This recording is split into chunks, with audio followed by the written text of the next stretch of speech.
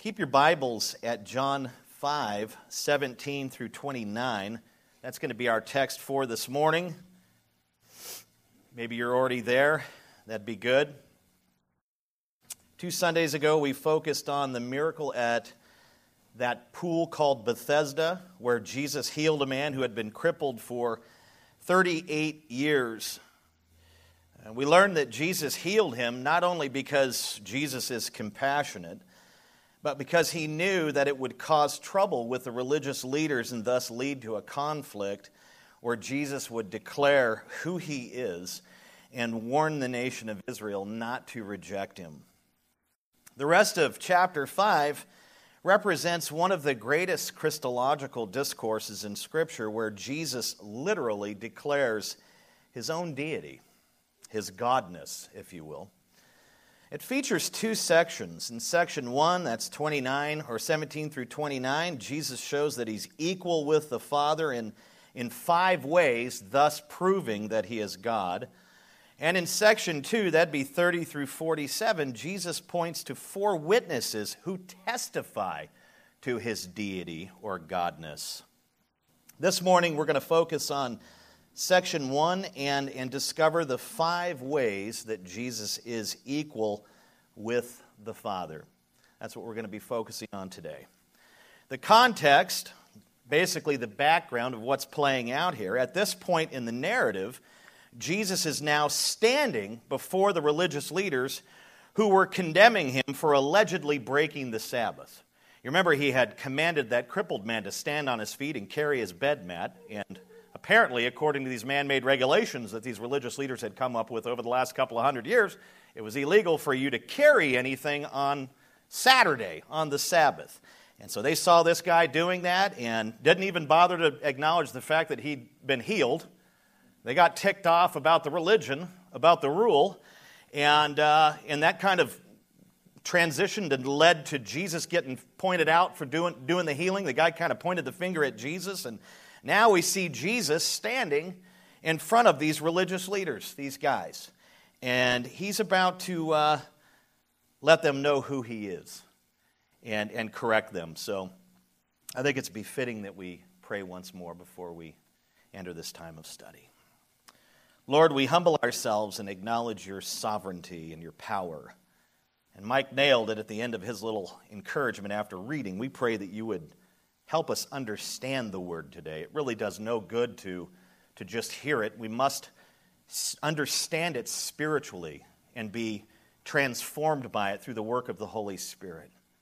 That's the only way anyone gets saved. That's the only way anyone gets sanctified and made a little bit more like Jesus. And so we pray that that would happen today, that you would illuminate our hearts with the truth, that you would open our eyes and ears to the truth through the ministry of the Holy Spirit, that we might either be saved or further sanctified and made more like Jesus, conformed more to his image. That is the goal of salvation. That is what we long for. And only you can perform that supernatural work. So we ask that you do that today, Lord. We humble ourselves and ask, move in power. Be here with us. Save us, sanctify us, have your will be done. We love you and pray in Jesus' name. Amen. So we'll take a look at this first point here, number 1. And that's how I've divided it up. I'll give you the point and then give you the text, and then I'll give you the commentary. Number 1, Jesus is equal with the Father in his person. We see that in verses 17 through 18. He is equal with the Father in his person. Jesus put it like this, but Jesus answered them, "My Father is working until now, and I am working." This is, and it says in 18, this is why the Jews were seeking all the more to kill him, because not only was he breaking the Sabbath, remember he told somebody to carry something and he was performing miracles on the Sabbath, not only was he breaking the rules, their rules, it says, but he was even calling God his own Father, making himself equal with God. The first thing Jesus does here is he reminds the religious leaders of how God works on the Sabbath, how the Father works on the Sabbath. When God ordained the Sabbath, that's that seventh day of rest, when he ordained it for man's benefit. not his benefit. When it says God rested on the seventh day in Genesis 2:2, how many of you are familiar with that section? When he creates everything, and then on that seventh day he takes a break. When you see that in the text there, it does not mean God stopped working. Because if God had stopped working, the universe would have imploded. Because he upholds it by the word of his power. All things get their energy and power and they're sustained in him, in his own person. So when we see that, we don't want to think, well, God kicked back that day and watched People's Court, or he did what we do on the Sabbath and hung out and kind of took a break, you know. He didn't take a break. What happens in that text is it's a divine example for what we ought to be doing. It's an example. You're to take a break. Humans, people, you're to take a break. So we don't want to think that God had to rest, because if God has to rest, then obviously he's not omnipotent, which means all-powerful. It basically means, when we see it there, that we should obey his divine counsel and take a break from our labors. And the right understanding of the text is that we would take a break from the normal job that we work every day, all week long. Doesn't mean that you can't do some things around the house, but if you work at a car lot or something like that, there's a day on the Sabbath day where you ought to take that day off and not think about working at the car lot, not think about installing a stereo, not thinking about driving that truck. You focus on being thankful that day and being, having gratitude toward God. That's the true meaning of it. But if he had stopped working, the universe would have been doomed. You look over at Hebrews 1:3 and Colossians 1:7. You get the idea there that the creation, all of creation, is sustained by God himself. And it's not as if God is running around turning switches on and managing things. He upholds all things by his sovereign power without even flinching. When he labors, it's way different than us. He can sustain things with a word or a thought. Quite different. We must understand that God is always active, God is always working, and God never grows tired or weary. Isaiah 40, verse 28. So we get the idea there that the Sabbath is for man's benefit, not God's benefit. And I think some of us, and including me at times, we tend to think that creation, the whole universe and everything, is basically self-sustaining. It isn't self-sustaining. The sovereign God is sustaining it at all times. And the moment that he ceases to sustain any quadrant or section of it, that section is doomed. If he stops at all, even for a fraction of a second, it would be destroyed. Now, here's the trick. These guys that were persecuting Jesus understood this. They understood this. They understood that the Sabbath was ordained for man and that God didn't need a break because he's God. They understood all this stuff. They believed that. They taught that. So it's kind of hard to get our minds around why they had such a problem with what's playing out here. But I'll tell you why they had a problem. Because they didn't believe Jesus is God. That's why they had a problem. Rabbis understood what Jesus was talking about here. They understood that God is all-powerful and he doesn't, he's working up till now is what Jesus says. They got all that. But Jesus just reminds these religious leaders of this key truth. And then what he does is he parallels it to himself. Just as the Father is always working, even on the Sabbath, so is the Son.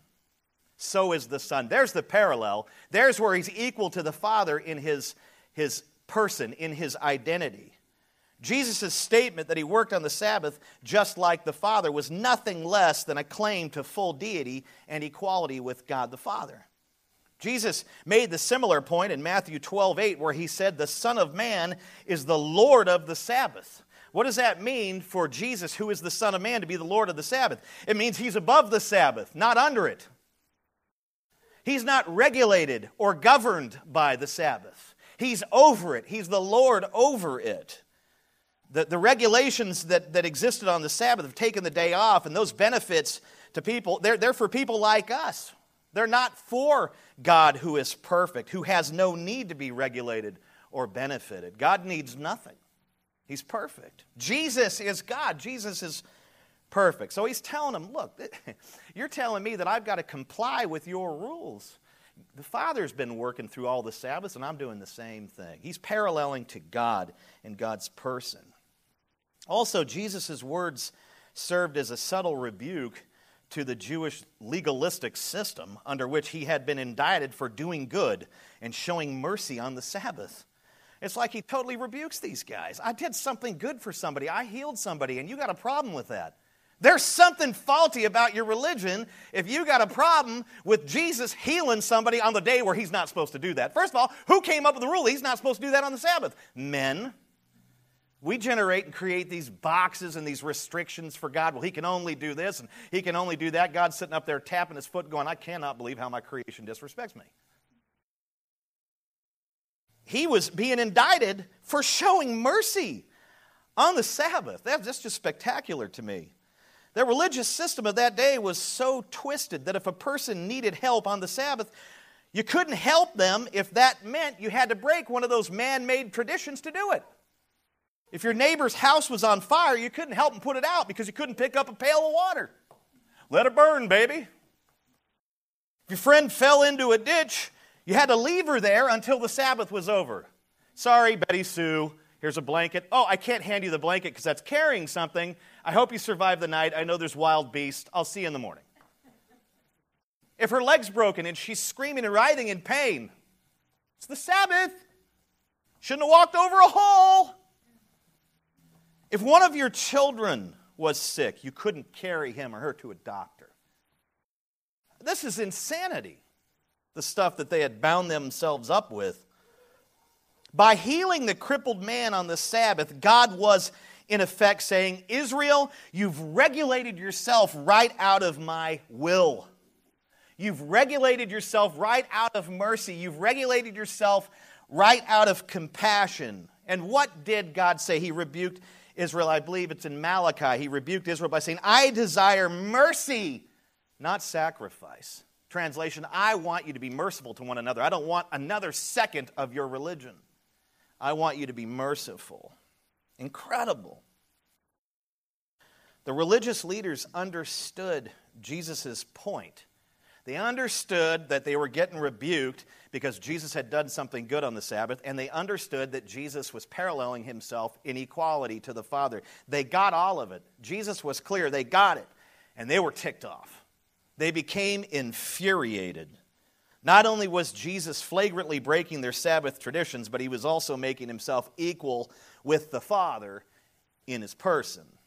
At this point, they stepped up, it says, their persecution. And it wasn't just name-calling or whatever it was that they were doing. They now began to instigate and plan on how they might kill him. The only way to deal with Jesus, fellas, is we got to get rid of him. He's got to go. We got to kill him off. We've got to eliminate them. They began to conspire. How can we get rid of this guy? He's horrible. Jesus is equal with the Father in his person, isn't he? Doesn't really matter what they thought or how they felt about it. Let's look at our second point. Jesus is equal with the Father in his works.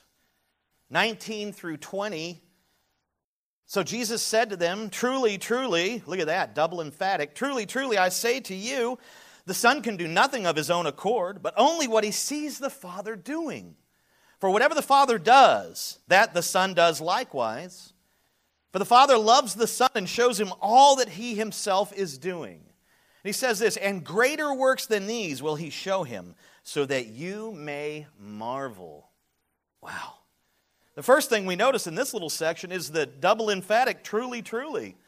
A few weeks ago I told you that Jesus used that truly, truly when he wanted to make a highly important point, and it only appears in the Gospel of John.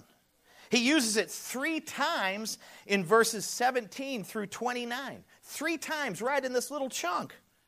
In the strongest possible terms, Jesus defended his healing on the Sabbath by tying his activities directly to those of the Father. Directly to those of the Father. Jesus tells them that he is simply following his Father's example and doing what the Father does. The Father shows compassion and heals broken people, and so does the Son, Jesus. The Son of God, Jesus, never once took independent action that set him against the Father. He did what the Father showed him to do. He did what the Father instructed him to do.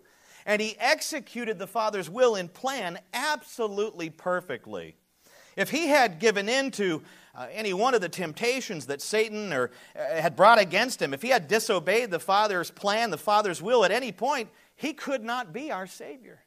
He would be no different from us, just a sinner who needs to be redeemed. But Jesus executed the Father's plan perfectly. I love the connection there, the intimate connection. The Father, it's like a father and a son, right? The Father shows his Son how to do something. And you get that there in this text. The Father shows the Son. We're talking about the incarnate Son, the human being of Jesus, shows him what and how to do something, and Jesus does it with excellence. I love the intimacy there.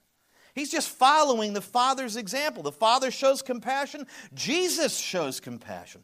The Father shows righteous indignation. Jesus shows righteous indignation. He mimicked, he copied his Father.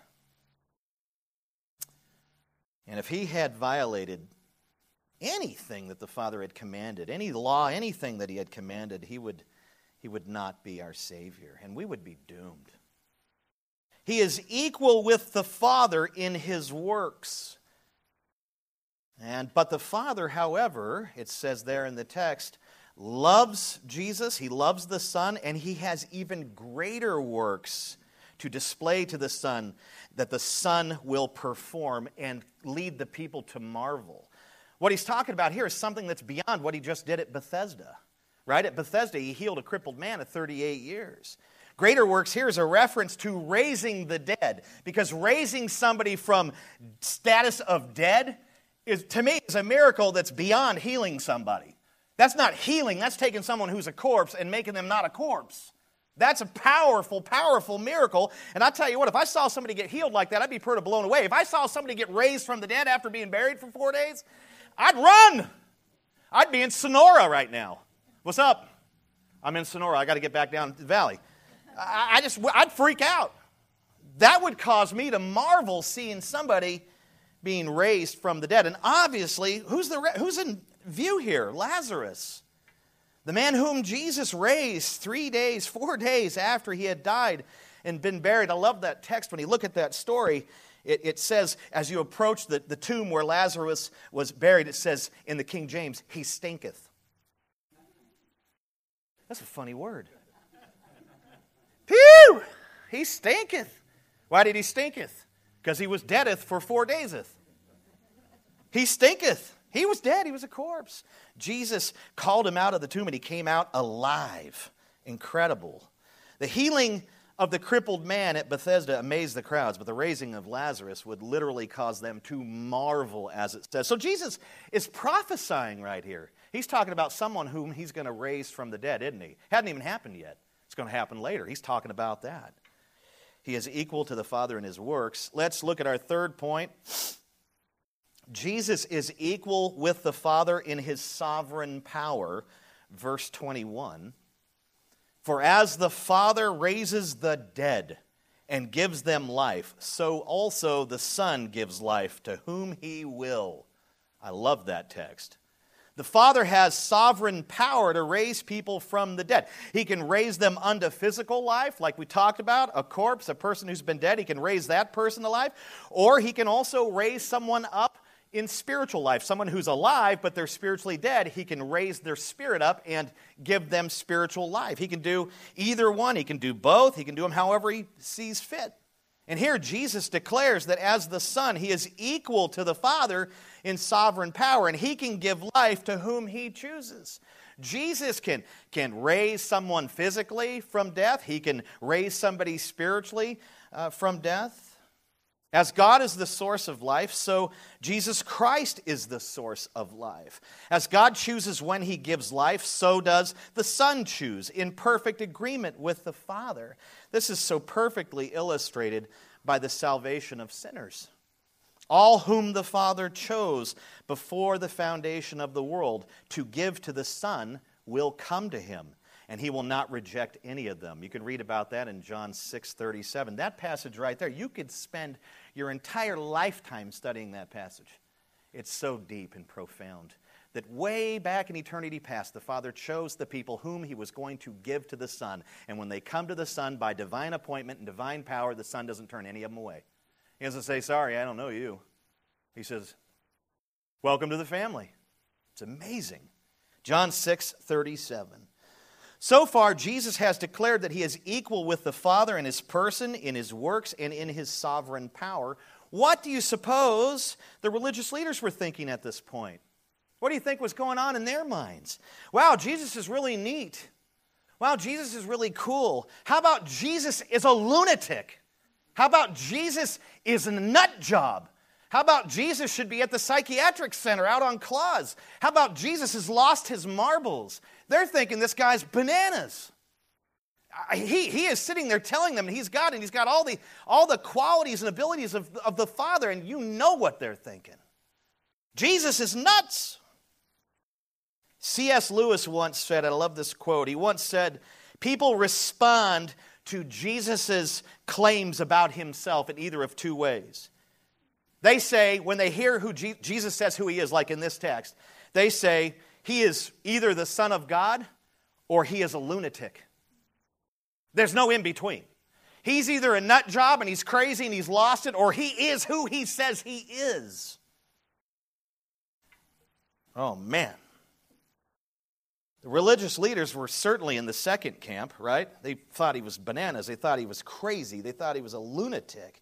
At one point, you don't believe me, at one point they even compared Jesus to Beelzebub, the prince of demons, in Luke 11:15. That's a pretty serious indictment right there. Well, you're going around doing all these things and saying all these things and healing all these people, and you've got demonic power, and that's how you're doing it. The power of Beelzebub, the prince of all the demons, the worst demon on the face of the earth and all creation, you got his power, and you're doing his work, his bidding. It's amazing that the prince of demons is so charitable and kind that he goes around healing people. I mean, these guys are just like airhead, you know. I mean, really, the prince of demons? I thought there was death and destruction from Satan. He's the father of lies. But they thought he was crazy, and they called him Beelzebub. Oh, he's got the spirit of Beelzebub. The question I have for you, just quickly, is who do you say Jesus is? Is he the Son of God, or is he a lunatic? Really can't be anything other than the two. Well, I think he's a good teacher and a good moral person. Okay, that falls short of who he is. Well, I think he was really nice. Okay, I think he's a good example. Yeah, all those things are true, but you can't stop there. He's either who he says he is, or he's nuts. Either one. C.S. Lewis was right. So who do you say he is? Is he the Son of God or a lunatic? Is he Messiah or a maniac? What we believe about Jesus is monumentally important, friends. And we'll look at that a little bit in verses 24 through 29. Let's look at number 4. Again, Jesus was equal with the Father in sovereign power. Now number 4, Jesus is equal with the Father in his judgment. Verse 2:2. For the Father judges no one, but has given all judgment to the Son. So juxtaposed to God's sovereign power to give life is his sovereign power to judge and consign unrepentant unbelievers to everlasting punishment. So you've got sovereign power to give life, and then you've got sovereign power to absolutely destroy it in the fires of hell. God has both. His sovereign power includes the ability to do both. As the Son of God, Jesus also has the power to judge. In fact, the Father has entrusted all judgment to the Son. Jesus said right here, the Father doesn't judge. I do. He's given me that responsibility. He's given me that power, that authority to do that. Judgment here refers to the day of judgment, which is so clearly articulated in 2 Thessalonians 1, 7 through 10. It says, the Lord Jesus shall be revealed from heaven with his mighty angels in flaming fire, inflicting vengeance on those who do not know God and on those who do not obey the gospel of our Lord Jesus Christ. They will suffer punishment of eternal destruction away from the presence of the Lord and from the glory of his might when he comes on that day to be glorified in his saints and to be marveled at among all who have believed. That's a day of judgment that's coming, and Jesus is the judge. Now, the Father's purpose in entrusting all his judgment to Jesus is revealed in the 5th and final point. Number 5, Jesus is equal with the Father in his glory. Verse 23. You think these, before I read it, these religious leaders were glorifying Jesus right now or cursing them in their hearts? Boy, they hated him. How can we kill him? Listen to 23, that all may, he's just got done talking about judgment. Now he's saying that all may honor the Son, just as they honor the Father. Whoever does not honor the Son does not honor the Father who sent him. It is only fitting that he who is equal in nature, in works, in sovereign power, and in judgment would be accorded equal honor or equal glory, right? If Jesus is equal to the Father in every other way, then certainly he must be equal in glory, and that's exactly his point right here. In the same way that the Father is honored, the Son will also be honored. You remember what it says in Philippians 2, 10 and 11? At the name of Jesus, every knee shall what? Bow down, and every tongue shall what? Confess that Jesus is Lord. What is that text actually pointing us to? The moment where all of creation bows in submission to the glorious Son of God. And you're not talking about just believers. We're talking about unbelievers too. And they're not doing it out of faith. They're doing it as a conquered people. Back in these days, when you conquered a nation, a kingdom, that nation became subjected to you and had to submit to you. And like Rome would parade the entire nation, or at least the army of the nation they just conquered, in front of them. And all these people would be made to bow down before their new emperor. By force. If not, you'll get the spear. And then they would usually kill him anyways. That's exactly what Jesus is talking about here. On that day of judgment, believers will bow because they love Jesus. Unbelievers will be made to bow because they are a conquered foe. They have to submit to the conqueror. They have to. They'll be made to. It'll be supernatural. They'll be sitting there probably trying to fight it. Those knees will bust and they'll go down. And they'll confess He is Lord. And at that point, they're ushered off to eternal punishment. That's coming. That's coming. That's what is talked about in Philippians 2, 10 and 11. That's what Jesus is pointing to here, that moment where He will receive all glory as the Father receives glory, especially on that day of judgment. I want you to take notice of what Jesus said in the second half of 23. He says, "Whoever does not honor the Son does not honor the Father who sent Him." Okay? Did you guys really pick up on that part when I read it a minute ago? That's the second half of 23. That's a very, very important half a verse. This was Jesus' way of telling the religious leaders and the nation of Israel, because He is correcting both. They represent the nation. He's correcting both them and the nation. This was Jesus' way of telling the religious leaders and the nation of Israel, if they reject Him, they simultaneously reject the Father. If you reject the Son, you reject the Father. That's what Jesus is telling them. Now you just got to think about it for a moment. There are a lot of religions in the world that claim to worship God. Lots. Islam, Judaism, right? That'd be a couple of prime examples. They're all about God the Father. They're all about worshiping God. They're all about bringing God glory. You know what Allah Akbar means? It means glory to God. That when they shout that, when they chant that, Allah Akbar, glory to God. That's what it means. They think they're glorifying God. They think they're worshiping the Father. Countless. There's thousands of religions that are doing this. But Jesus made it clear that God cannot be worshiped. He cannot be honored. He cannot be glorified unless the Son is worshiped. Unless the Son is honored. Unless the Son is glorified, not only as Messiah, but as God. Do you understand what I'm telling you? We cannot get to the Father. What does the Scripture say? Jesus is the only way to the Father. We can't come to the Father unless we come through the Son. This is Jesus' point. These guys right here, with all of their religion, all of their regulations, all of their rules, all of their Sabbath restrictions, really believed in their heart of hearts they were worshiping the Father. We are worshipers of God, and no one can tell us otherwise. And Jesus says, I am here to tell you otherwise. If you do not honor me, if you reject me, you reject him. It's as clear as day. If we reject Jesus, if we reject even the deity of Jesus, because there's some out there who say they love Jesus, but they don't believe he's God. If we reject Jesus, if we reject the deity of Jesus, if we reject the humanity of Jesus, we simultaneously dishonor the one who sent him. And in verse 24, Jesus issues a warning to the religious leaders and to Israel. In one verse, he summarizes what happens if we accept or reject the Father's provision for our salvation, Jesus himself, the Son of God. If we accept his provision, three things happen. A, we get eternal life. Verse 24a. He put it like this, truly, truly. Look at that, double emphatic again. I'm going to tell you something really, really important, guys. Listen up. That's what he's signaling to the religious leaders.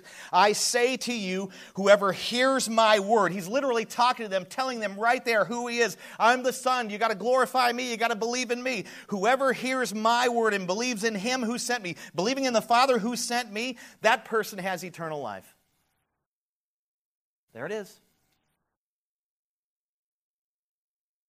B, the second thing we experience, we receive when we receive Jesus Christ as Lord and Savior and all that He is B, we escape divine judgment.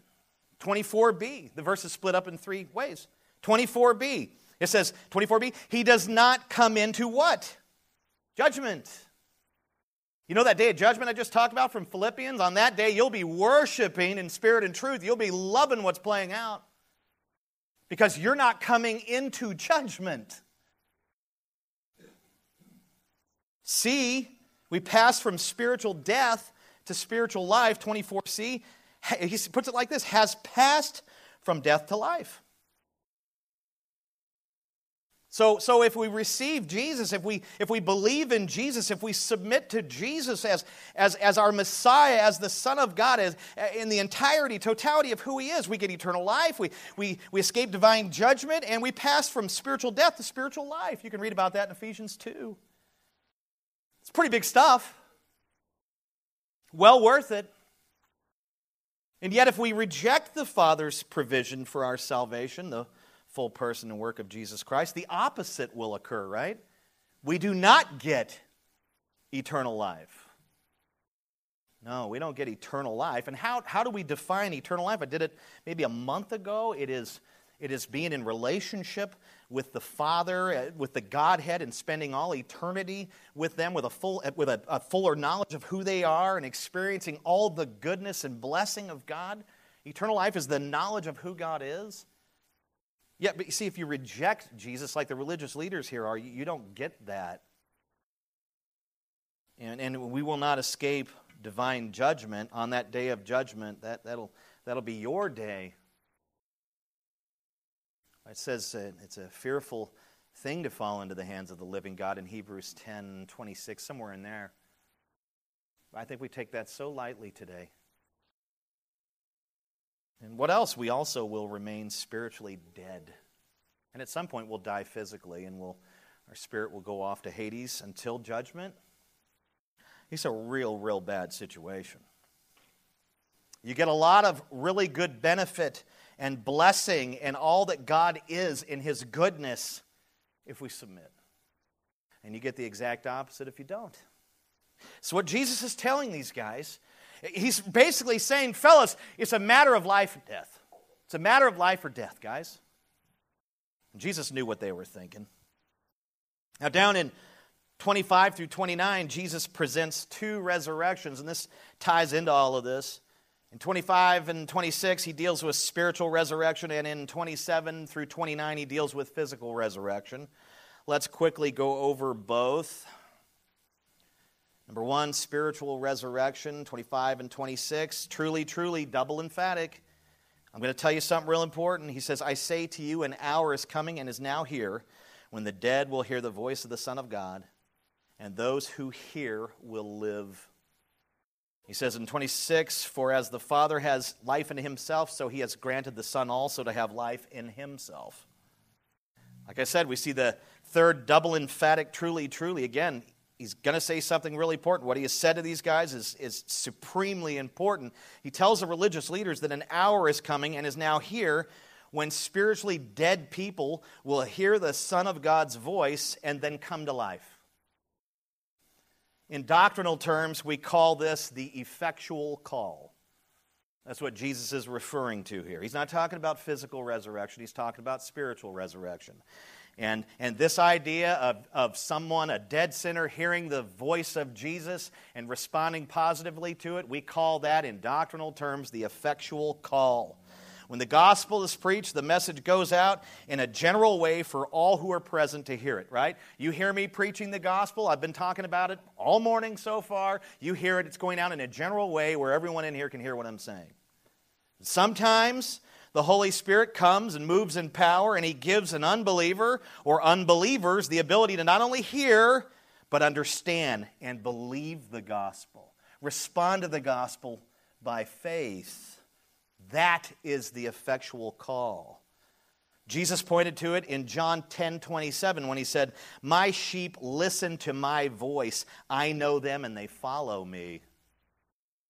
So the Bible speaks of two types of calls. You've got the general call, which is basic gospel preaching.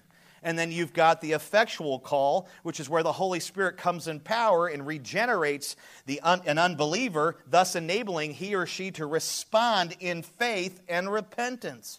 That is what Jesus is pointing to here. He says, the hour is coming when this will take place, and it is also upon us. This means that when Jesus was doing ministry, the effectual call was going out to a handful of people, but on the day of Pentecost, a little bit later, it really came when the Holy Spirit came upon the earth. Now, Jesus associates the effectual call with resurrection because that is essentially what happens to a person who is being effectually called. He or she is being raised from spiritual death to spiritual life right at that moment. Right at that moment, that person literally, because of the work of the Spirit, passes from death to life. All of a sudden, it makes sense. Well, I remember when it happened with me. I was at Big Valley, and Rick was preaching a very potent and powerful sermon. And I was like, after it was over, I said, did you email him and tell him what's wrong with me? Rachel? I don't even know the dude. He knows me. Who's been talking to him about me? Everything he said was me. What is wrong? Something is happening. I'm scared. And that was God cutting through and giving me, taking the heart of stone out, regenerating, give me a heart of flesh to respond positively, giving me the gifts of repentance and faith. And I was like, I found what I've been looking for, finally. It was awesome. It was awesome. But I remember I was in church quite a bit before that moment, and I was sitting there going, this is the stupidest thing in the world. Look at this goober putting his hands up. What a dork. Can't wait to get out of here. That was me. And then all of a sudden, I was just one night on a Saturday night, I was just like, you got it in for me. You've been talking to him. This is weird. Something's going on. I don't know. I don't like it. He knows me. No, the Word knows you, Phil. God knows you. I heard the voice of the shepherd, and I came to him. That's the effectual call. If you are a Christian, it is because God effectually called you through the preaching of the gospel and through the power of the Holy Spirit. You understand what I'm telling you? If you are a Christian, it's because God worked that miracle for you. If you are a Christian, it is because the Father enabled you to hear the life-giving voice of the Son of God, Jesus Christ, through the ear, mind, and heart-opening work of the Holy Spirit. And yet many Christians today think they are the reason why they are Christian. Well, I prayed a prayer. Well, I came forward. Well, I gave my life to Jesus. Well, I did this or that. Well, I. And I'm like, ay. When are we going to get to Jesus here? I hate your testimony. How can you say that? You're a pastor. I hate it because it's all about you. It's not right. I'm telling you, this line of thinking has more to do with humanism than Christianity. It does. Humanism says it's all about the person. It's all about you and you, right? Maybe it's Maybelline. You're worth it. You deserve it, right? That's our culture. That's American Christianity in a sense. It's very soft, very palatable, very nice, very friendly. Kind of like it was in the Roman Empire before it was crushed. I'll tell you, if we believe in the doctrine of grace alone, we better start removing some of the I's from our testimonies. And we better start saying, I was a disaster, and God saved me. I was a junkie, and God saved me. I was an adulterer, and God saved me. I was a bigot. I was a racist. I was this. I was that. I loved money. That was my God. That's as far as you get with you. Then put it all on Jesus. But today, me. This is what I did. Me. And then there'll be another Christian there trying to out-me him. Well, you don't even know. Thank God I don't, because I'm going to go crazy. Can we start giving God the glory for what He's done in our lives?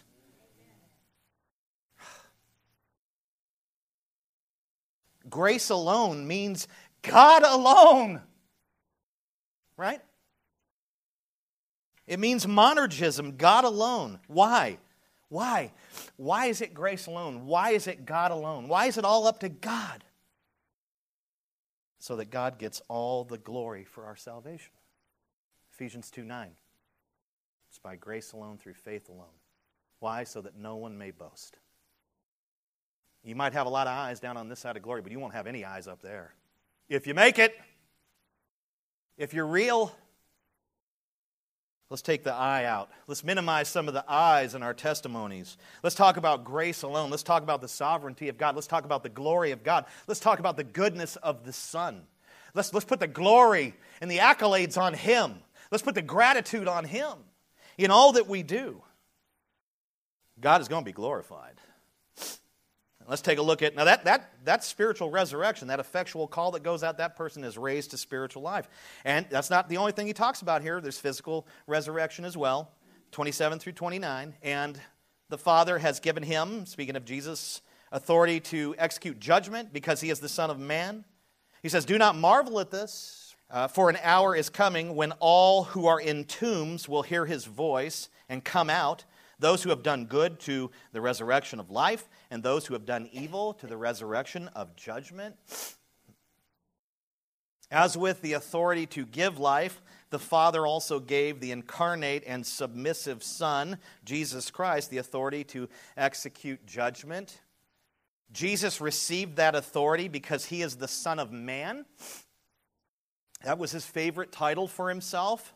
His favorite moniker, Son of Man, it points to his humanity.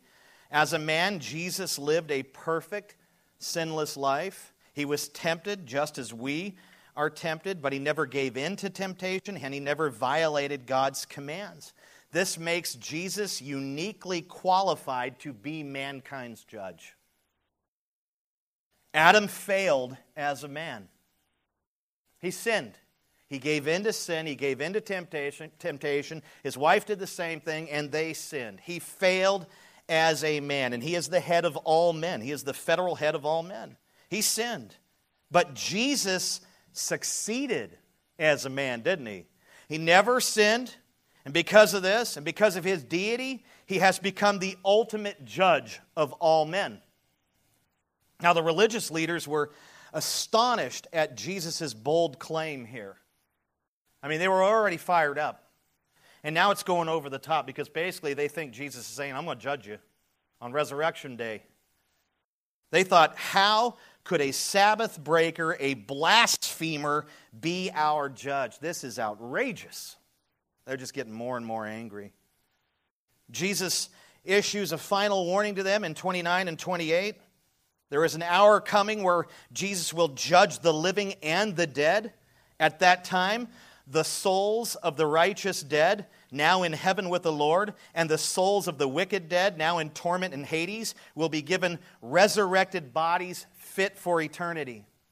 This is the resurrection that's coming.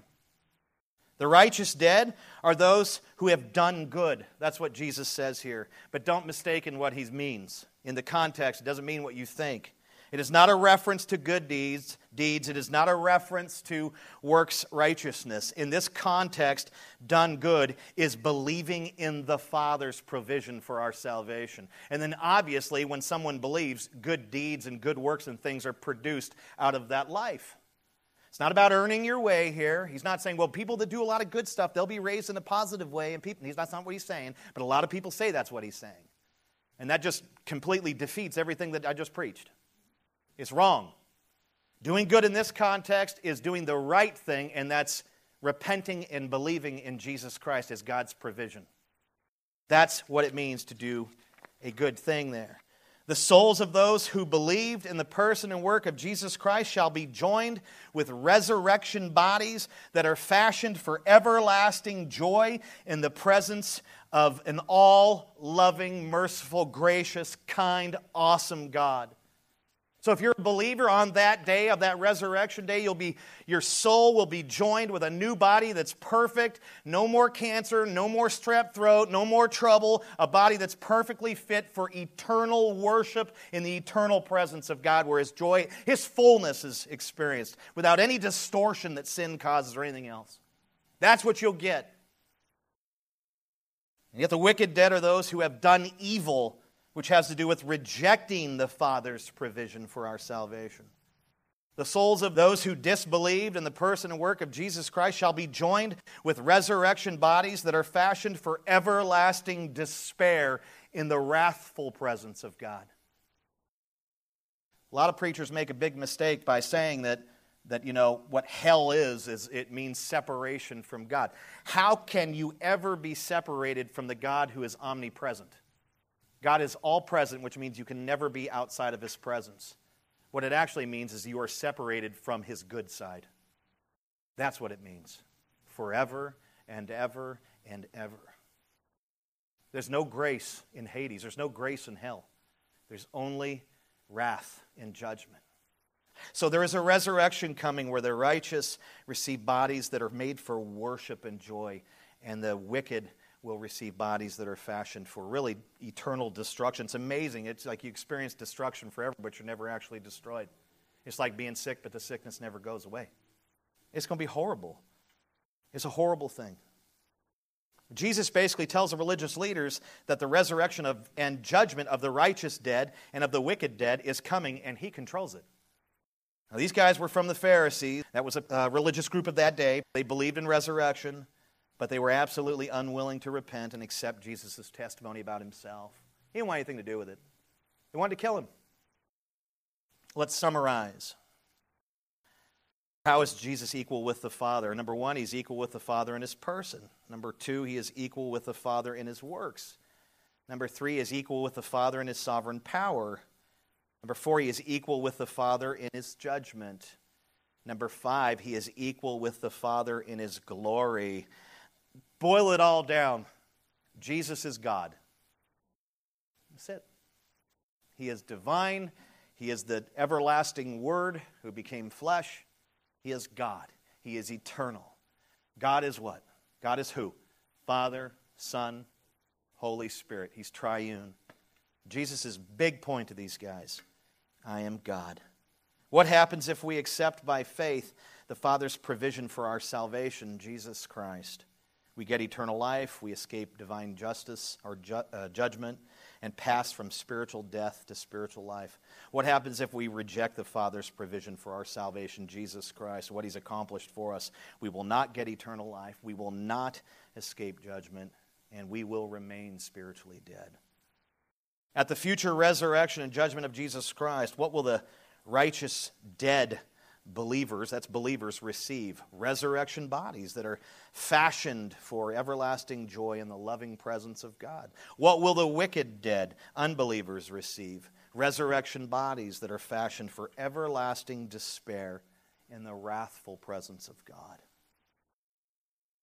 Earlier I told you that what we believe about Jesus is monumentally important. Is He who He said He is in our passage and throughout the Bible? Or is he a lunatic? What says you?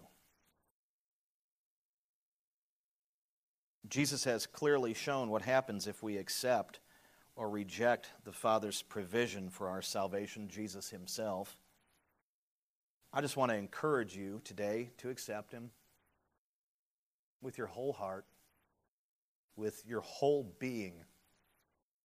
Recognize that you're a sinner and that you need him and that he's your only hope. It could very well be that the Holy Spirit is effectually calling you right at this moment. And it could be that it's just a general message that's bouncing off of you. Accept Jesus. Put your faith and trust in him alone. And remember that old J.C. Ryle quote, which is one of my favorites: "The ear of the Lord Jesus is ever open to the cry of all who need mercy and grace." Is the shepherd calling you today? Do you hear his voice? Come to me. I say, come to him.